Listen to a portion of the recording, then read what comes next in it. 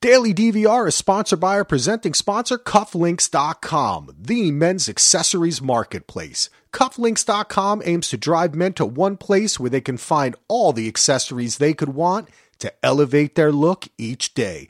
Go to cufflinks.com/DVR today. Use code DVR20 and save 20% off your order. No minimum.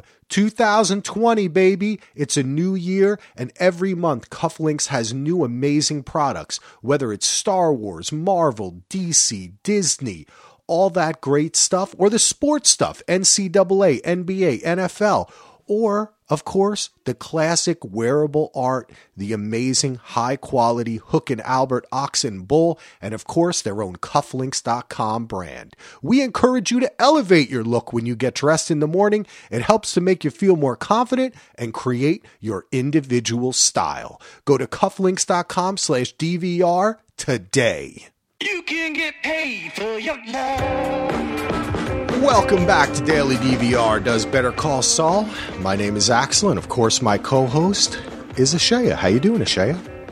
Oh, I'm doing quite well. This is the perfect time to be podcasting, isn't it? Yes. We wish well to everyone out there listening. We know we're in a worldwide COVID crisis, but we will still be talking about TV shows, and at least the TVs still work. That is something that I'll be happy as long as that keeps on going. Today we're going to be talking about Better Call Saul Season 5, Episode 5, Dedication a Max. Did I pronounce that correctly? What do you think? Dedicado a Max? There you go. See, you did it better than I did. You can find out more about us at dvrpodcast.com. Consider becoming a sponsor, or a patron, I should say, at patreon.com/DVR. You can also send feedback to dvrpodcast.com. And also check out Ashaya, of course, on Twitter, Marinese Not, and at historyofwesteros.com and patreon.com/historyofwesteros. All right, this was a beautiful episode. I was really just taken away. Now we know where Mike is and the stuff with Jimmy and Kim. I felt like there was a lot more little directorial flair going on. I just was totally engrossed, and I really enjoyed this. Yeah, I think the beginning of that Jimmy and Kim plotline with him creeping into the circle around the map. A shot that I really, really love. I think I'll remember it for a while just because I didn't notice him creep in there. Me neither. I was like, wait, let me go back. Was he in the circle the whole time? And no, creeps in and some of the guys noticed. Yeah, that was great. You're right, because they start with the shot. And then they go to the guy's face, and then they go back to it. And then, he creeps in, and it made me notice, too, that the guys on either side keep on looking at him. like, what's going on? And that is, this becomes a theme in the episode. We had talked about what Jimmy is going to try to gum up the works, and that's exactly what happens. And this first little con is conning them that they're at the wrong address. And it continues throughout the episode. We even get like a really great montage scene of him and Acker working together. Acker is just loving it. He's all in. But I took note. Jimmy has 7 delays that we see that he's put forward. So that's 7 days. That's a whole week right there. Yeah. So what is it? Yeah. They do the wrong address. I'll go in order. They do the wrong address. He does his smashed vases, the potential cultural artifacts. He sues on behalf of the water district. He says there is a flaw in the original land grant from 1846. This is the funniest one to me. He says the prime contractor is an escaped felon. Then he tries to make it look like there's some borderline radiation. Soil samples will be needed. And finally, the 7th one that we see is the image of Jesus on the wall. That was the one I was most surprised that Acker went along with.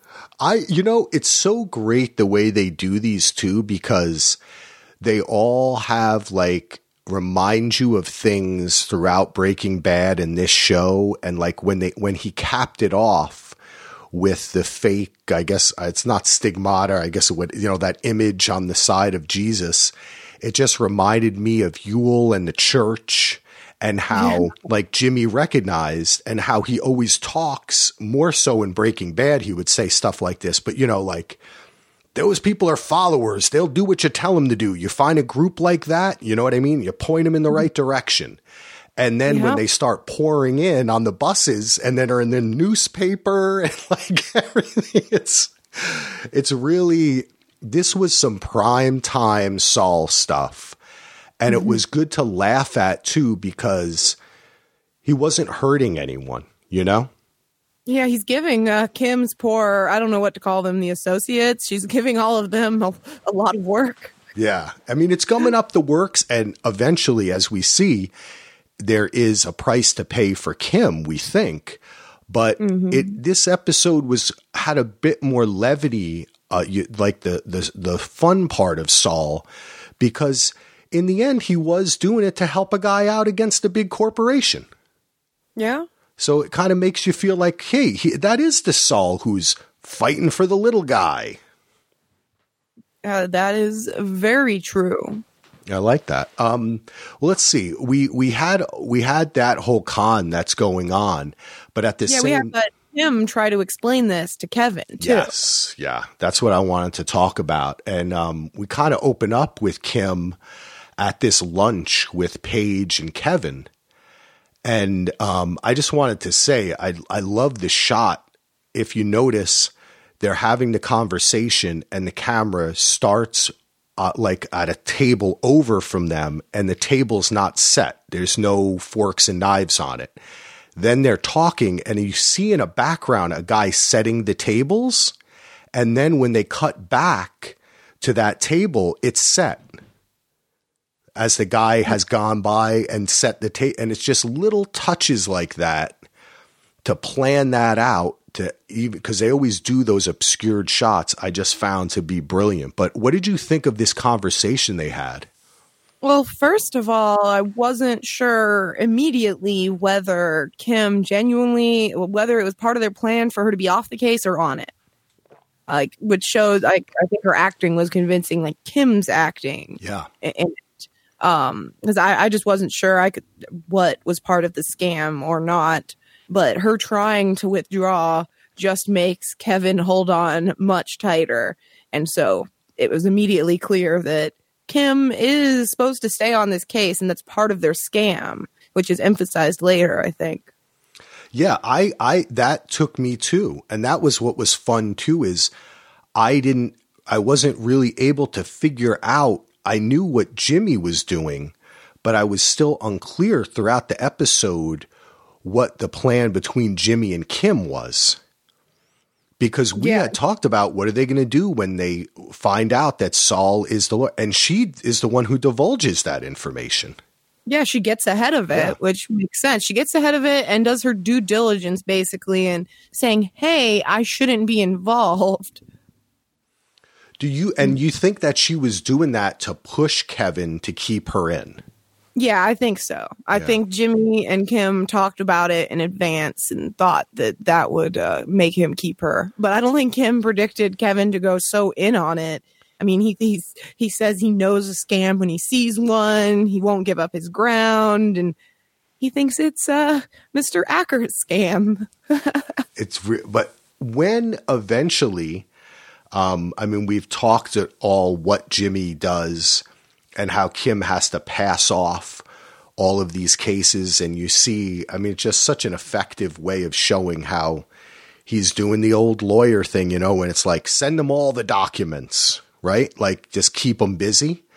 But how quickly did you think that Rich was kind of in on it? Because when we have these series of meetings that Kim has, and the last meeting where Rich is at the table and they're in more of the office or I guess conference room, and Rich is trying to kind of push Kevin to switch the place.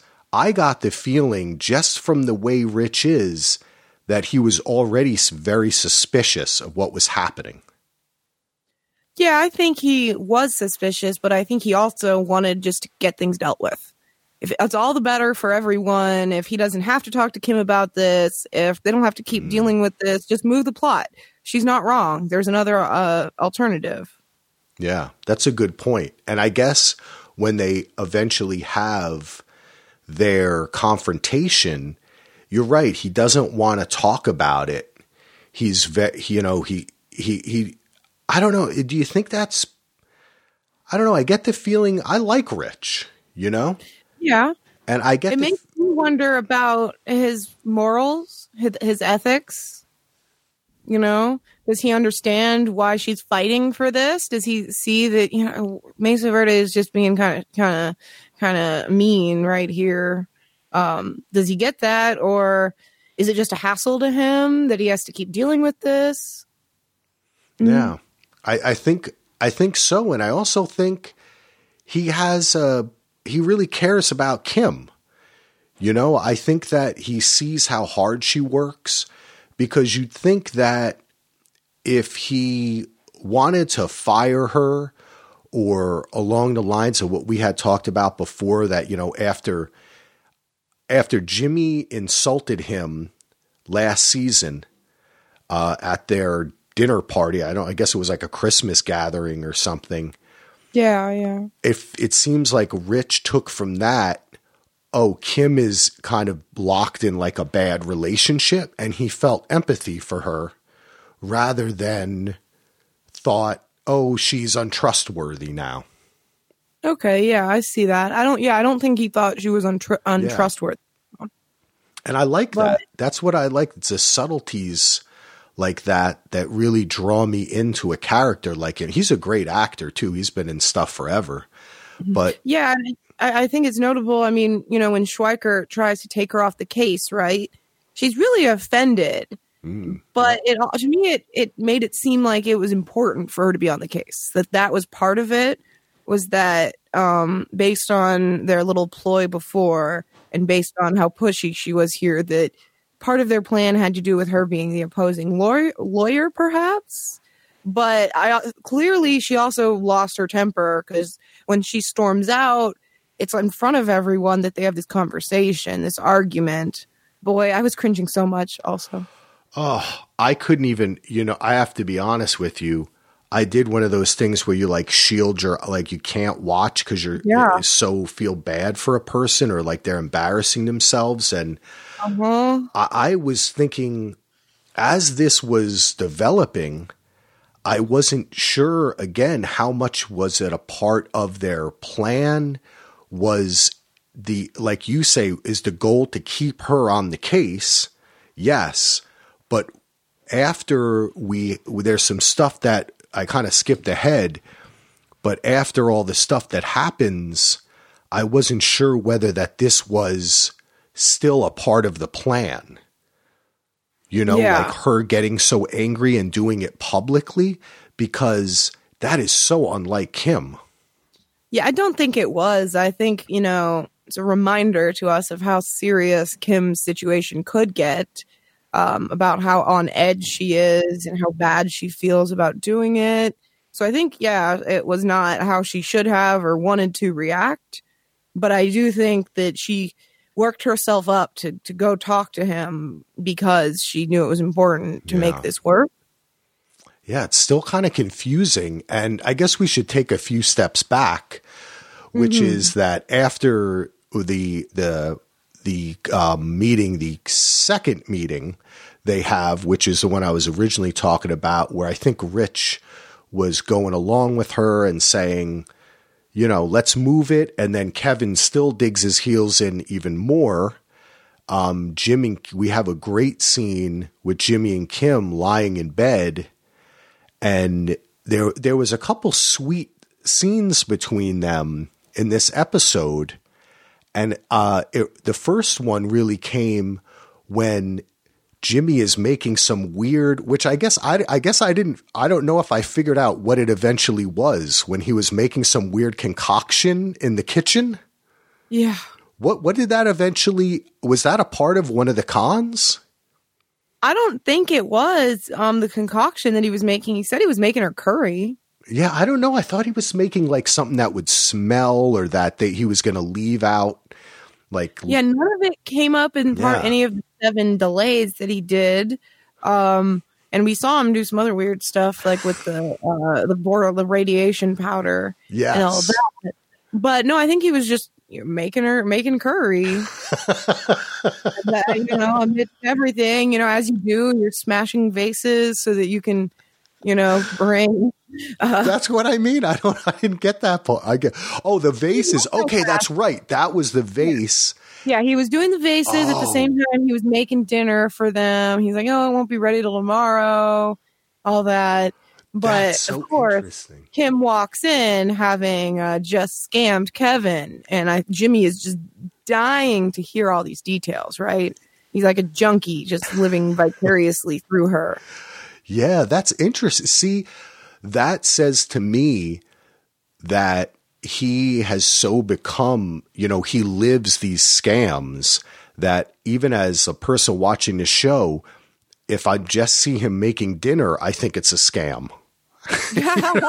Like, I can't tell the difference. Like, anytime he prepares something or it goes into a process, I just assume he's doing it to scam somebody. Yeah. Real quick mention to the beginning of this scene, because I don't think we're going to talk much about it. One was I really loved the cut from the water fountain in the village that Mike's at to the view inside of the pot.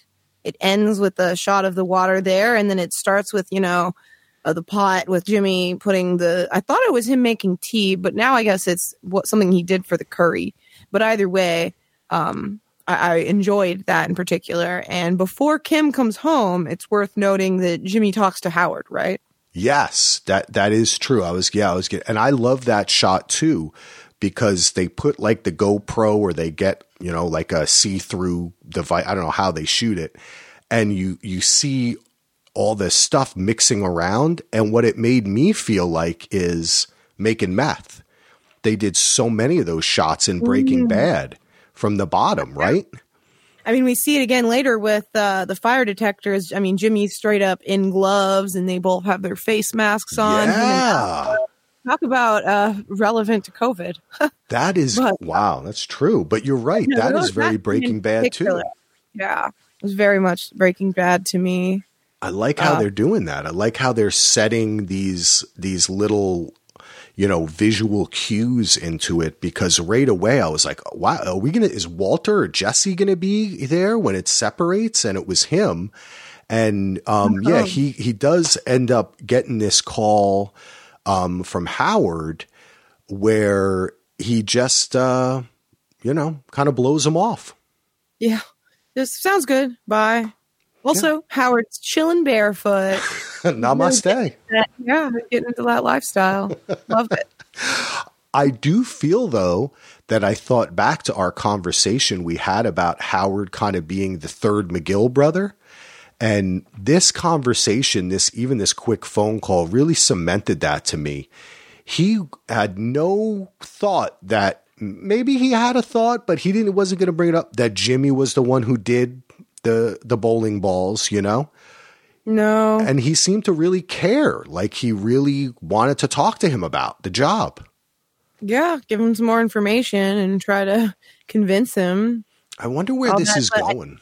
I think it was really striking in that scene to me is that as Jimmy's on the phone with him, he's in the middle of a scam, right? He's breaking all the vases. He's doing what he does best and what he's enjoying. He wouldn't have the freedom to do something like that working at Hamlin McGill. So I think that was interesting. And we know he's not going to go with Hamlin. He's not going with Howard. So. Yeah, it was really, I like the way Howard keeps on popping back, and I wonder what it's building to. I think Howard has good intentions, but I also think that it maybe something else is involved here that we don't know about yet, or maybe Howard is concerned and has heard about some of the things he's doing and really wants to kind of take care of him in a way and fill in for Chuck.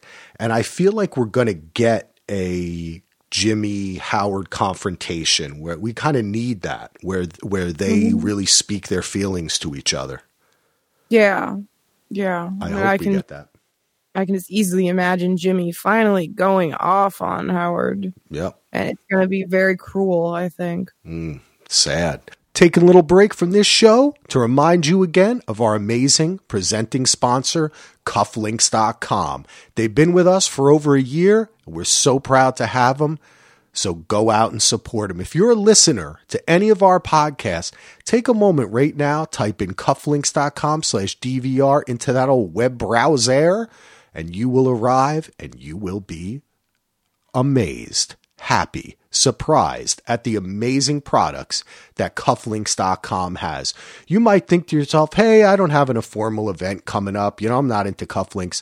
But guess what? They have a lot more than that. Actually, I'm wearing a pair of Star Wars socks that they sent me. Cufflinks.com is where it's at. Go to cufflinks.com/DVR today. Hey, everybody, I've got an exciting announcement. Our very own Heath Centazzo, a.k.a. Heath Solo, who you know is a great actor, has been writing a screenplay and is now producing his first feature film, The Star City Murders.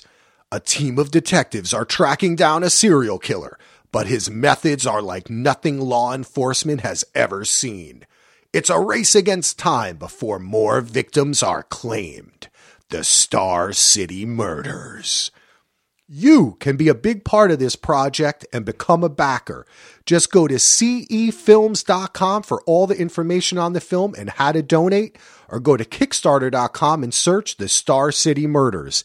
And also, if you look in the show notes or at dvrpodcast.com, all the links are there for you. There are many great rewards for donating, including a tier where you get an exclusive behind-the-scene podcast hosted by me, Axel Foley. That's right. So let's help get Solo make this movie, all right? Go out there and donate. $5, $10, whatever you can give. Let's make sure that Solo gets this done. And also, all the Patreon funds coming to DVR Podcast are going to this Kickstarter because we believe in Solo. This is going to be an awesome movie and we want to be a part of it. So head on over to CE Films today. The Star City Murders, baby. Let's find the killer. We do get a cute scene. Yes, the best scene. The best scene. My favorite scene in the episode. Probably in the season so far, to be honest. Even though it's, I don't know. I just really enjoyed it. It was the actors really getting to stretch their legs, do a little something different. Yeah, this was where they play out between what happened between Kevin and Kim, and Jimmy is Kim. That's what you're talking about, right? Yeah, I'm saying, Jimmy is Kim is Kevin. Jimmy kind of twists her arm about it for a second, but then Kim really gets all into it. She sits to the side. I love Jimmy like, oh, you didn't tell me he was a side sitter. Yes, that was going, beautiful. Blah, blah, blah, blah, blah. She just goes off and says blah so many times. And she really plays into it. I like the way, she's hesitant. Yeah. And immediately when Jimmy starts acting like Kim, she can tell that he's being Kim in the audience, at least myself. You can just tell he has just started barely moving and you can get this Kim sense of her like tenseness and the way she kind of, even her arm, her hand movements are kept very close to herself, I feel like. Yeah. And I really, I think they need to do this because so much, we talked about last season, previous seasons, they have not shown us so many of their tender moments as of late, and the trip to the house, the scene like this on the porch or the deck throwing the bottles. These them in bed together. Yeah, them in bed together. That's really remember with her leg all weird.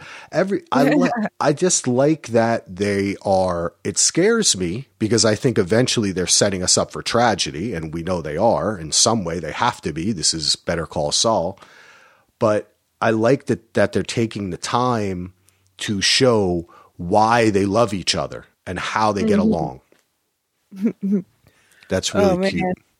Yes, it is. And really, Kim, Rhea Seehorn, she doesn't get a lot of variety in the kind of thing she gets to do in the show. You know, Jimmy Saul, he plays a wide range, especially because he's putting on different personas for different people, right? Whereas Kim just really hasn't gotten that. So I was really happy to see her stretch her acting chops, I guess. Yeah. Yeah, that was like... Oh, go ahead. I was just going to say, Kim, in quotes, asking Kevin to take a shower with him. Oh, I was not expecting that. Yeah, I know. And they do a good like in-world, you know, they cut really quickly to her to get her reaction to it. And I thought that was really cute. Yeah, I really like this stuff that they did here with them. And it reminded me of when they pulled the baby scam to switch the plans for Mesa Verde, and we got to see Kim act. And it really, she's so straight about everything that when she does that, I'm just like captivated. And it makes me so happy. I don't know why. It's like I get kind of joyful. Like I was giggling when she was acting like that, because you kind of feel the relief of her allowing herself to not be so tense for a moment. Yeah, I completely agree. She's not all wound tight in those moments. Yeah, she's free. It's beautiful. So we kind of talked about the scams, and then we jump to another scene where they're lying in bed, and, you know, Kevin has refused to move the new building. And 7 delays, and he still is like, nope. Well, this is why, I mean, it's not surprising, right? And it plays into what we were saying earlier about how they knew he was like that. So that's why I was kind of surprised that they knew he digs in like that. And also that's kind of why he loves Kim, right? That's my attack dog, right? It's a good point. Yeah, Kim is not happy that he hasn't broken. Yeah. You're right. I figured that they would have at least expected it, but this is a nice, sweet scene. Jimmy and Kim lying in bed, and he kind of starts by telling her, hey, the guy moves out. You know what I mean? He's going to live somewhere, and it sounds like he has kind of given up. Do you think that he was really giving up and concerned about, he even said to her, this is going too far. They're going to get mad at you. No, I really think that even though he was consoling her, I really do think that Jimmy was kind of pulling the same move that Kim used on Kevin, which that is pulling away and making it seem like continuing is her idea. Yeah. Not his. Yeah. Unfortunately, I agree with you. Yeah, I got a strong vibe of it. I just didn't get a very genuine or sincere vibe from him. There were a couple of shots in particular that really hammered it home. You're right. He's kind of in the doorway and he does that turn, and then it's almost like he turns into Saul. Yeah, kind of like that. Yeah, it was that moment was one of them where I was like, this is a little a dark tone to it. Yeah. Yeah. And it really kind of brought me for a second there. They got me. And I was like, wow, okay, he's concerned about Kim and he's really trying to talk her down off a ledge here. But then when that stuff started to happen, I got the same feeling that no, he was pulling the same ruse, and they decide to go forward with it. Like you said, Kim, he kind of convinces it's her idea. And then we have this fun little scene which crisscrosses our two different her narratives here, which is when they call Mike. And I thought this was hilarious because they're like, she's like gathered around the phone and like, and meanwhile Mike is in Mexico, you know? Yeah. I think it's notable, obviously he tries to get Mike. Obviously Mike is just straight up busy. I don't think Mike would take the gig either way, but I thought it was interesting that Mike does take the call. Yeah. I knew it was Jimmy. He takes the call still. Yep, that's true. I don't know. You know what? I kind of feel like if those kids had been like, we're not going to beat him up, and then he was just sitting at home, he may have taken it. Yeah, maybe. I mean, it's a way for him in a sense to not not ignore himself, not turn his back on himself, but also not be doing as terrible of things as Gus wants him to do. Yeah, and then Jimmy even tries to sell him on that, right? Said, we're not like the other thing we did, and Kim kind of looks at him. What other thing you did? He's like, this is just a straight up PI job. We need information. And Mike turns him down, of course, as we know, because he's in Mexico and recovering. And then in comes Mr. X. Yes, or Sobchak, and we've seen him before, Stephen Ogg. Yeah, he's great. Stephen Ogg is a very funny guy. I guess people know him from other things. I know him from Broad City in particular. He's been in a lot, but he's a very memorable character in Broad City to me. But either way, and basically everything I've seen him in, he's very creepy. Very sleazy, creepy guy. Yeah, he was in The Walking Dead, and he played... Was he creepy? Was he sleazy? Yes, he was. Yeah, I would imagine so. He's just got one of those faces. He does. Hey, it works when you're an actor. You want one of those faces, right? Yeah, but it's Sobchak. Mr. X is not who you want to bring in for him. I love this appearance. I thought he was great.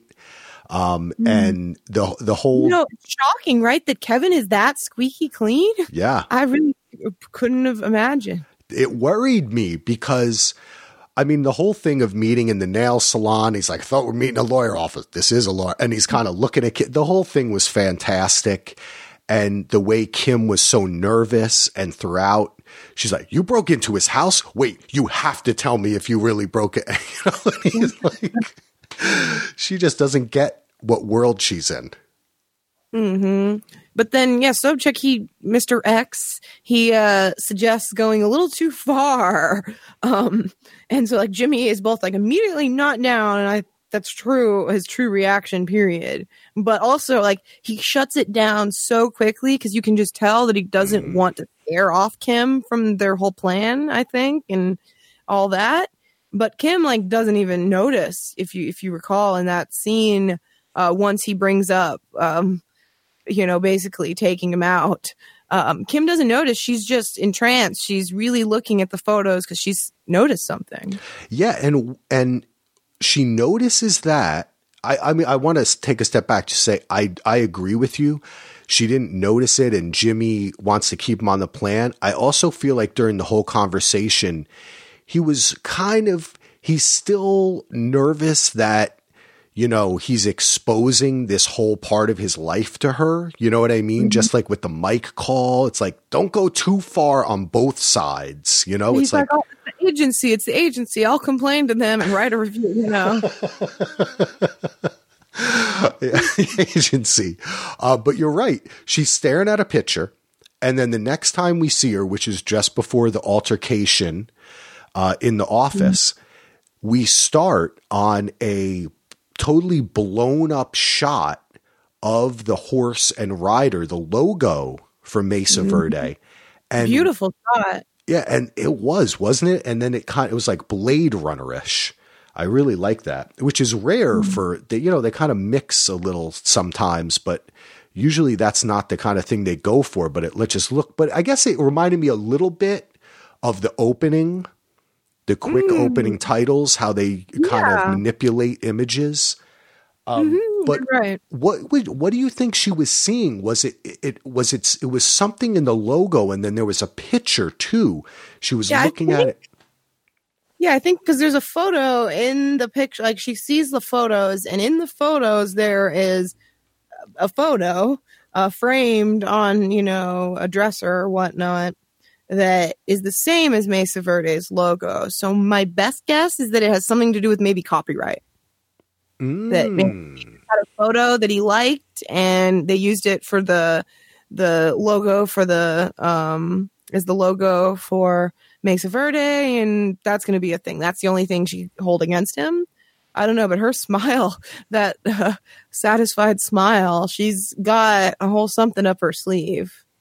I like that very much because I thought it, for some reason, just with the logo, it made me think of that. And when he also said, what was it, the third or fourth con that that Kevin was, or the man was illegally doing something, you know, like it was almost a little clue there that had something to do with like the origins of the company or something. Mm-hmm.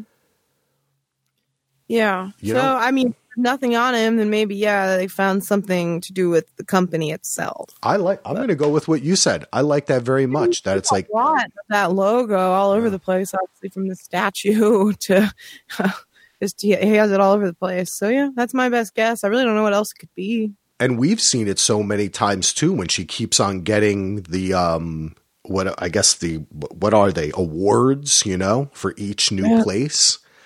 So that has been a recurring theme, that logo. So for it to play into it like that, I think is very intelligent. Yeah.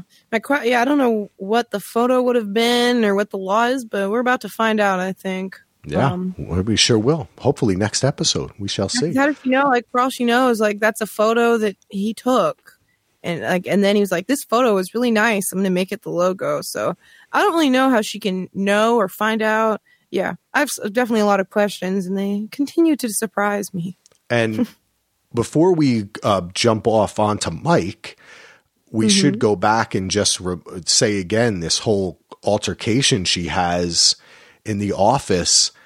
This really made me nervous, because this is taking it to a level within her job that is past, hey, this is an alternate site, or, you know, you have to recuse me because my boyfriend is the other lawyer. This is like a screaming match in front of the whole office. Yeah, it sure is. Really is. And with the boss, you know, it's not her plan. It's definitely not part of the plan, but nevertheless, Schweiker keeps her on the case. I don't know if he's just like, oh, okay, shoot yourself in the foot if you want to. I'm not going to, you know, try to save you. Or I don't think he was convinced. I really don't think that. No. I think it was just I think he's a good guy. And I think he wanted to give her the benefit of the doubt that this was really something, you know, he wanted to trust her like he had in the past. You know, I just feel like a kind of fatherly, kind of mentorish type thing going on between them. And you know, just in the same way Howard and Jimmy are set for a confrontation, I think, you know, he's a guy who really throughout the series has spoken his mind. And the way he does it here too is just, I just don't trust what's going on. And like you said, he doesn't really want to say it. It was just a really wonderful scene and so well acted between the two of them. And yeah, she's yelling and he's trying to kind of talk into her, you know, like, let's keep it down, Kim. It just, she's going, I don't think it's part of the plan either. But then again, I wouldn't be surprised to find out it is. But either way, it's not smart. Yeah. All right. You want to talk about Mikey? Yeah, let's talk about Mike. Beautiful. This was beautiful. For one, yeah. We got our answer. It is Gus. Notable. Not what I thought last week. Well, last week I said I originally thought Gus, and then I realized it was possible for it to be Lalo, and it was Gus. A little disappointed. I wanted to see Lalo interact with Mike, I have to say. Yeah, no Lalo and Nacho again. Yeah, exactly. I want to see them again, period. It's been a couple weeks. 2 weeks now, yeah. No, it has been a little bit of time, and who knows what's going on while this is happening. You know, I always wonder that on this show, what's happening off screen. So, you know, Lalo has got to be continuing to try to figure out what's going on and what, if any, type of fallout has there been from the whole. We didn't really see anything about the fallout from, you know, Hank and Gomi and all that. Yeah, that's true. We have not. So that might be a good reason for us to take a couple weeks off from them, let things pan out, shake out, you know, Crazy 8 Domingo's back on the streets. Yeah. Yep. Yeah. But in the Mike scenes, Mike obviously wakes up there. He's all beat up, and he just immediately tries to leave. He just steps out to try to leave. He's going to die out there, but the doctor comes and keeps him from dying. But yeah, he just immediately, I mean, you have to think Mike knows how dangerous it is. Yeah, he's not really, he doesn't have his head on straight, you know? His daughter. And that's part of why God puts him there. Yep. I think you're absolutely right. I think you're absolutely right. It's not just to heal from his wounds. Because he could have done, I'm sure Gus could have done that many places, right in Albuquerque, you know? Yeah, definitely.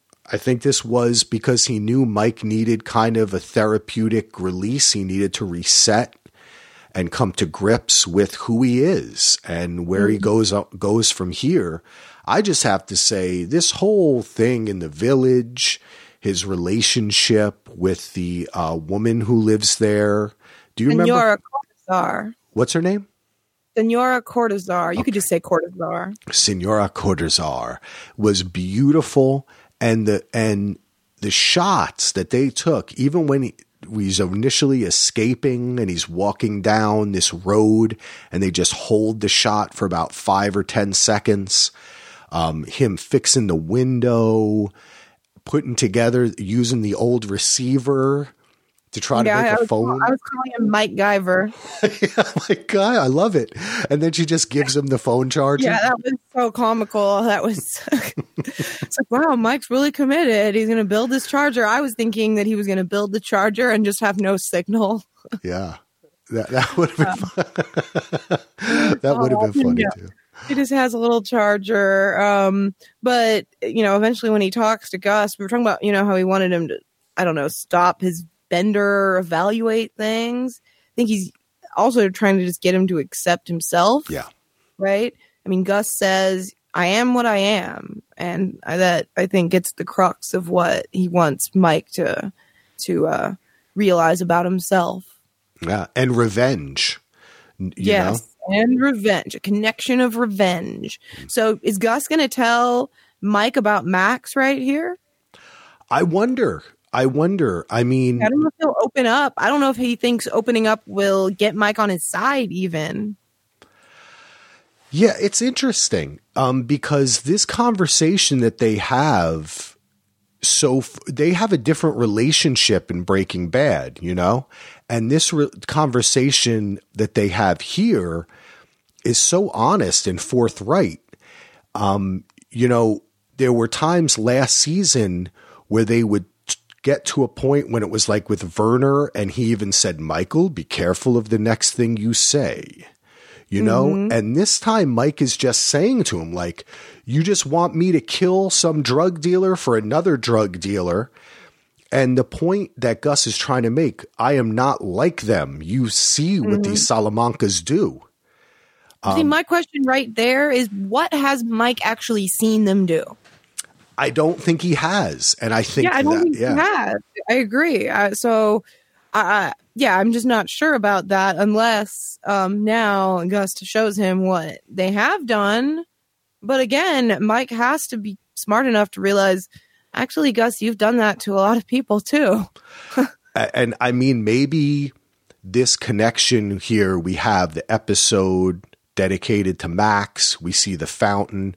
We know from season 4 of Breaking Bad when we found out and saw the whole story of Max and how the Salamancos, Hector killed him. You know, just a little throwback there for those that don't remember. And all the things. And to be clear, I suppose it should be, is that Max was Gus's lover, his boyfriend. Yes. Just make it extra clear. Yeah, his lover, he found it. He was the original chicken recipe for Los Polos, right? Yeah, they started. He was the original cook of the meth and started out. That's how they, and if we remember, that's how they gained the attention of Don Eladio, was from Max's drugs, and they that's how they got into everything. And of course, like you're saying, he was his boyfriend too. So I wonder if we'll get him explaining that to Mike. Yeah, I would like to. I mean, I assume if it happens, we'll see it on screen because it's not like Mike or Gus will talk about it to anyone else, and it's not really something you can just have off screen. So I'm really hoping that in the next episode we get, excuse me, we get a conversation with them, so we really see some emotion with Gus. Yeah, I would love to see that. And I mean, we know what an amazing actor. I didn't get a chance to listen to the whole podcast this week, the Breaking Bad Insider, but he's actually the guest. And I mean, he's capable of so much. I'd like to see, that would be interesting to see him and Mike, really kind of just, be emotional together and be vulnerable. And maybe Mike tells him about his son, Mm-hmm. Yeah, that's my question, is that Gus has to know all about his son, one. I feel like Gus just knows. Yeah. Which is why he feels that this is a way to forge a connection. But I was also wondering if it really is the best way for Mike, if Mike can just see through it, if Mike is just so hardened right now that he doesn't want to forge that connection. I don't know. I tend to think that this is the beginning of them working together, and that Gus is going to be like, look at how terrible the Salamancas are. They did this thing. And, we both lost someone, but I don't really feel like that's strong enough to bring Mike in. And especially considering Mike has seen firsthand that Gus has had to have, Werner killed by him. And he just hasn't actually seen anything firsthand from the Salamancas. That's a really interesting point. And I wonder, it makes me wonder a way in if Gus realizes that, and maybe this will involve Lalo in some way, and Mike watching Lalo in the same way that Lalo was watching Mike, and kind of picking up on who he is and how they operate, and Gus letting Mike into more of the business. Because by the time Breaking Bad comes around, Mike knows everything that's going on. To be fair, I will say that if Mike observed Lalo, from what we've seen of Lalo so far, he's not doing that many bad things on screen, at least. Yeah. Not to say he's never going to be, he's not a good guy. I'm not saying that at all. I'm not saying that he's not doing bad things. I'm just saying that thus far in our introduction to Lalo, he hasn't actually done anything really bad. True. He hasn't killed anyone. He hasn't really harmed anyone. They made sure to save Domingo. Like, he could have killed him, but they went with the alternative. It's been better than how we've seen Gus. Yeah, that's true.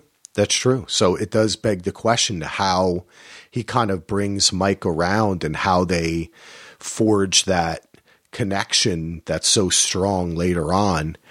And I guess we'll see. Nacho can play into it, maybe about Nacho's dad or something, but really Gus is the one who's intimidating Nacho's dad. Oh, yeah, exactly. That's what I'm saying too, is that if Mike became aware of that, that's yet another thing.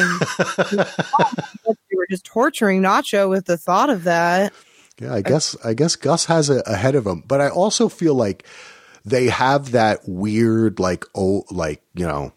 almost Knights or criminal code. They both know it. And the way that Gus speaks to him, there will always be drugs, Michael. There are good people and there are bad. I do what I do, but I don't hurt the innocent. I kind of feel like maybe he could kind of meet him on that almost chivalrous level that Mike does identify with as an ex-cop. You believe him. Yeah. Well, we'll see. I mean, Gus, obviously, for example, he threatens Nacho's dad, but we don't know that he would actually have hurt him. He just knows that it's a motivator. And I doubt he would ever do anything like that with Mike. Yeah, no, he's not going to even threaten Mike, let alone, he wouldn't do anything. To Kaylee or something. Him, but he still is threatening Nacho with this, which is causing intense trauma on his part. But I don't know, do you think Gus would kill his father or do something like that to his father if Nacho ended up running or something?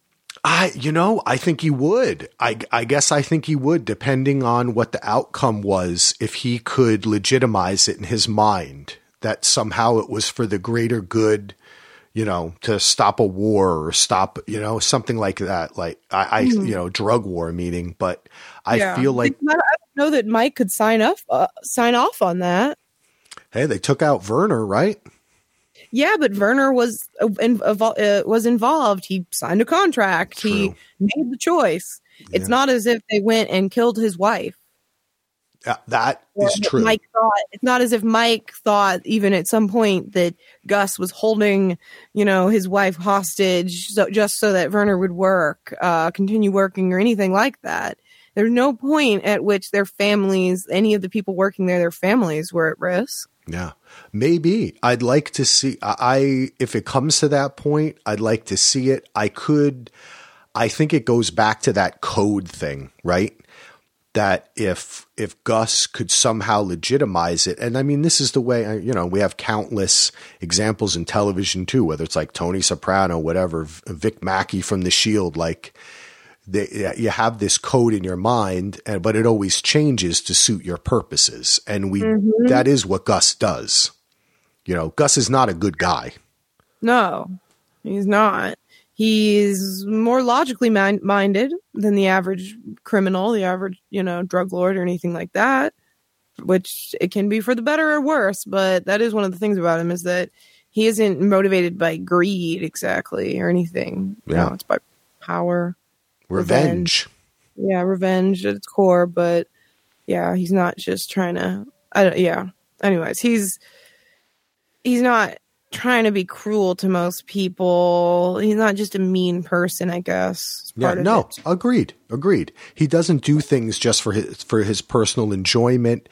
He doesn't seem to be like bad, a sadomasochist about it or whatever. That's when you hurt yourself. It also makes it seem like just the light has left his life. When his love left, he's just empty. He doesn't seem to have anything he truly gets enjoyment out of that we've seen. I like to think that Gus goes home and maybe he has some music he likes or something.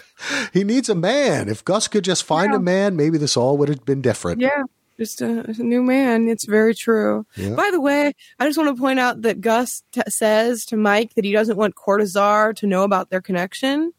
But Mike, at the beginning of the episode, he starts with saying Gus's name. I know. He's like, Fring, do this, Gustavo Fring. Yeah. Well, that's kind of, isn't it interesting that when that line came up, and I remember that, and I said to myself, maybe that shows that Gus doesn't know everything, and that there are people who know what's going on that he doesn't think know what's going on. Yeah, that's very true. Maybe she just knew or didn't know, or but she knows his name. Curious. Either way, I really like Senora Cortazar.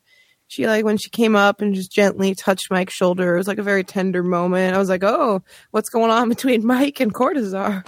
This is what I thought in my mind, especially that beautiful shot right in the beginning when there's this long willowy tree and he's walking down the road. And I said to myself, man, wouldn't this be a beautiful alternate life that Mike just says to Gus, Gus, I'm just going to stay here with her. And he, we'll send for Kaylee, in the summers. And Mike lives fixing the window. And, there was a beautiful fade. I'm kind of a stickler as a former editor. I hate when cross dissolves and fades are just kind of thrown in there like iMovie style. And this had a beautiful one where it starts from behind the table and he's fixing the window and it just and then just a cross dissolve. It's the same shot. And then he's sitting in the chair, I thought that was so beautiful just to show a passage of time, but also the way that he refused her food before when he was fixing, and now he's sitting right down at the table. It's like a passage of his emotional state as well. It was it was a little slice of heaven, that little village there. And, the fountain, the kids running back and forth. It's, Gus does have a part of him that does want to turn this into a way of helping people. if he can.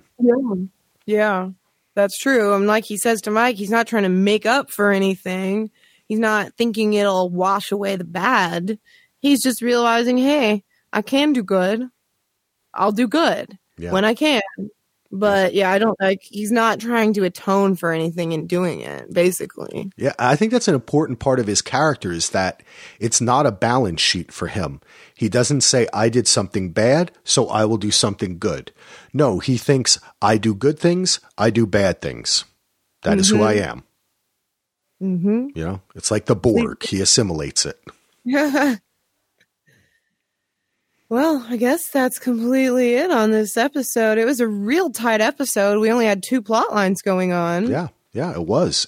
And I liked the time that they took, you know, with the Mike stuff, and they just a lot of flair, especially that whole montage with Acker and Jimmy, and that was great music too. They just pull out great music. This was just a beautiful episode. I'm looking forward to seeing where it goes. I guess we're halfway through the season, right? Yeah, we are. 5 more. Yep. Halfway through. It's going great. I'm enjoying doing this, of course, with you. And I don't know, you have anything you want to say before we get going? No, I think I'm completely good. But yeah, I'm excited for another episode. Very much want to see if Mike and Gus have a heart-to-heart. That's what I'm looking forward to next week. Yeah, me too. I think that'd be really cool. Let's see. Hopefully Kim will not be fired and disbarred before. Okay, that's your hope for the week, huh? That's what we should put our hopes for next week. That's my big hopes. All right, everybody. Thank you so much for listening. Thanks for downloading. We really do appreciate it. We'll be back with you next week. Peace out.